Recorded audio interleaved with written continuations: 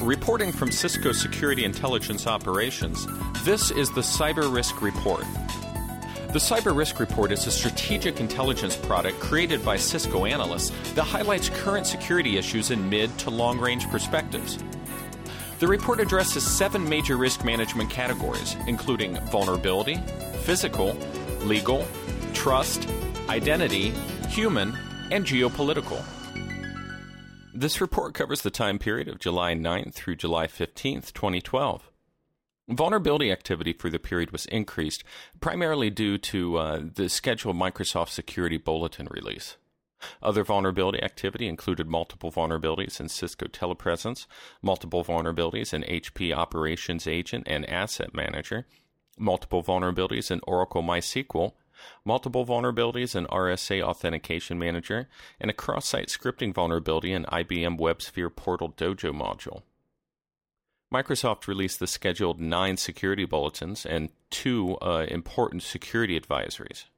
While 3 of the security bulletins are rated critical, users and security teams should not overlook the security advisories detailing updates for unauthorized web certificates and the vulnerabilities in gadgets. Microsoft also repeated the announcement that they'll begin blocking all RSA key links using less than 1024-bit encryption in August, which, again, could impact many outdated certificates that may still be in use.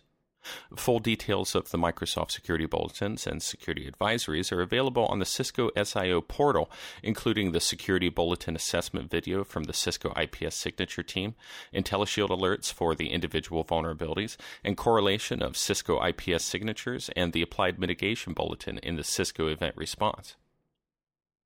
Cisco released 4 security advisories for multiple vulnerabilities in the Cisco Telepresence Manager, immersive endpoint devices, recording server, and multi-point switch.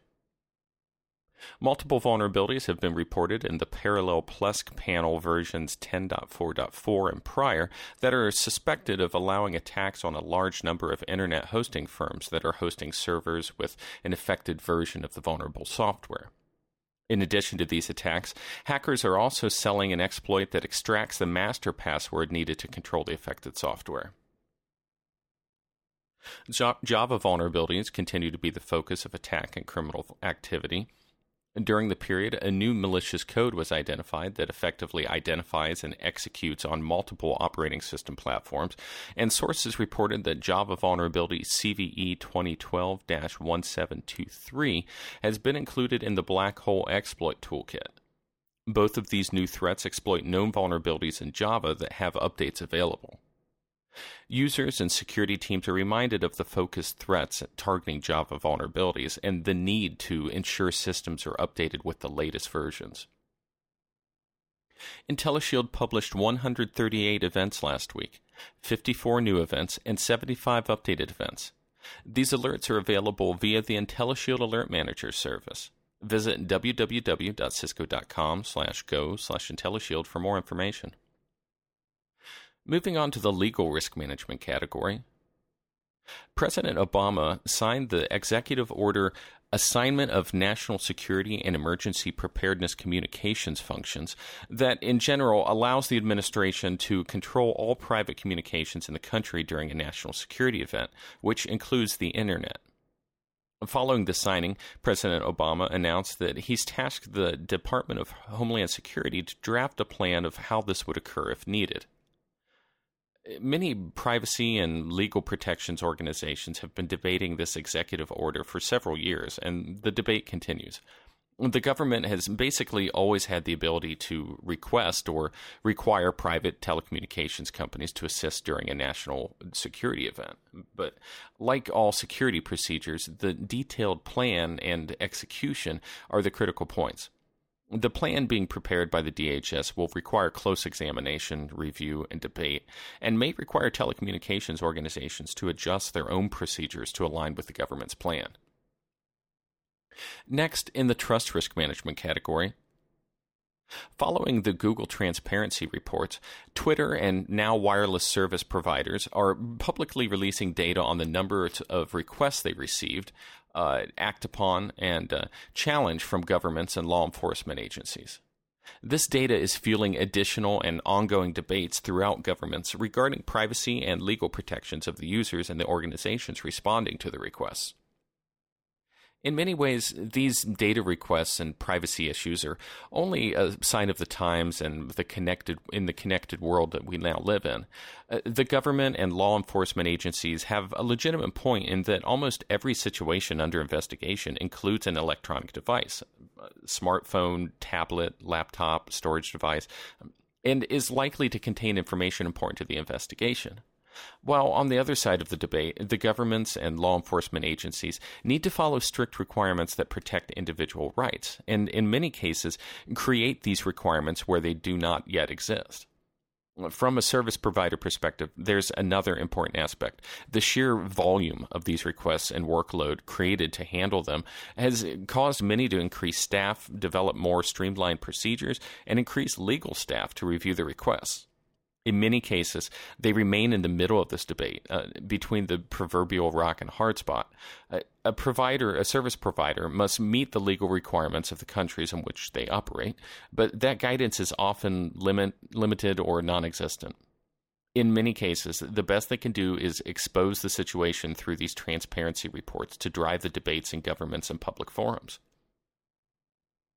And this week, in the identity risk management category, major account compromises were reported by Yahoo, Forspring, Android Forum, and others, leading the public posting of hundreds of thousands of usernames and passwords. Investigations into these compromises are being conducted, and few details are currently available. It does appear that at least some of the password data was stored in clear text, and reports are already surfacing on the poor passwords that many users had chosen on these compromised websites. More details of the compromises will be released in the coming weeks and months, possibly providing additional lessons. Aside from the few details already reported on these account compromises, there are a few points both the users and organizations should consider. Security policies and procedures require technical controls to enforce the policies and allow monitoring to determine if the policies and procedures are effective. One example is that many of these sites obviously did not have technical controls in place during account creation that required the users to create strong passwords. Possibly the most important aspect of these compromises that many may not know is to understand that account compromises are commonly used as stepping stone attacks.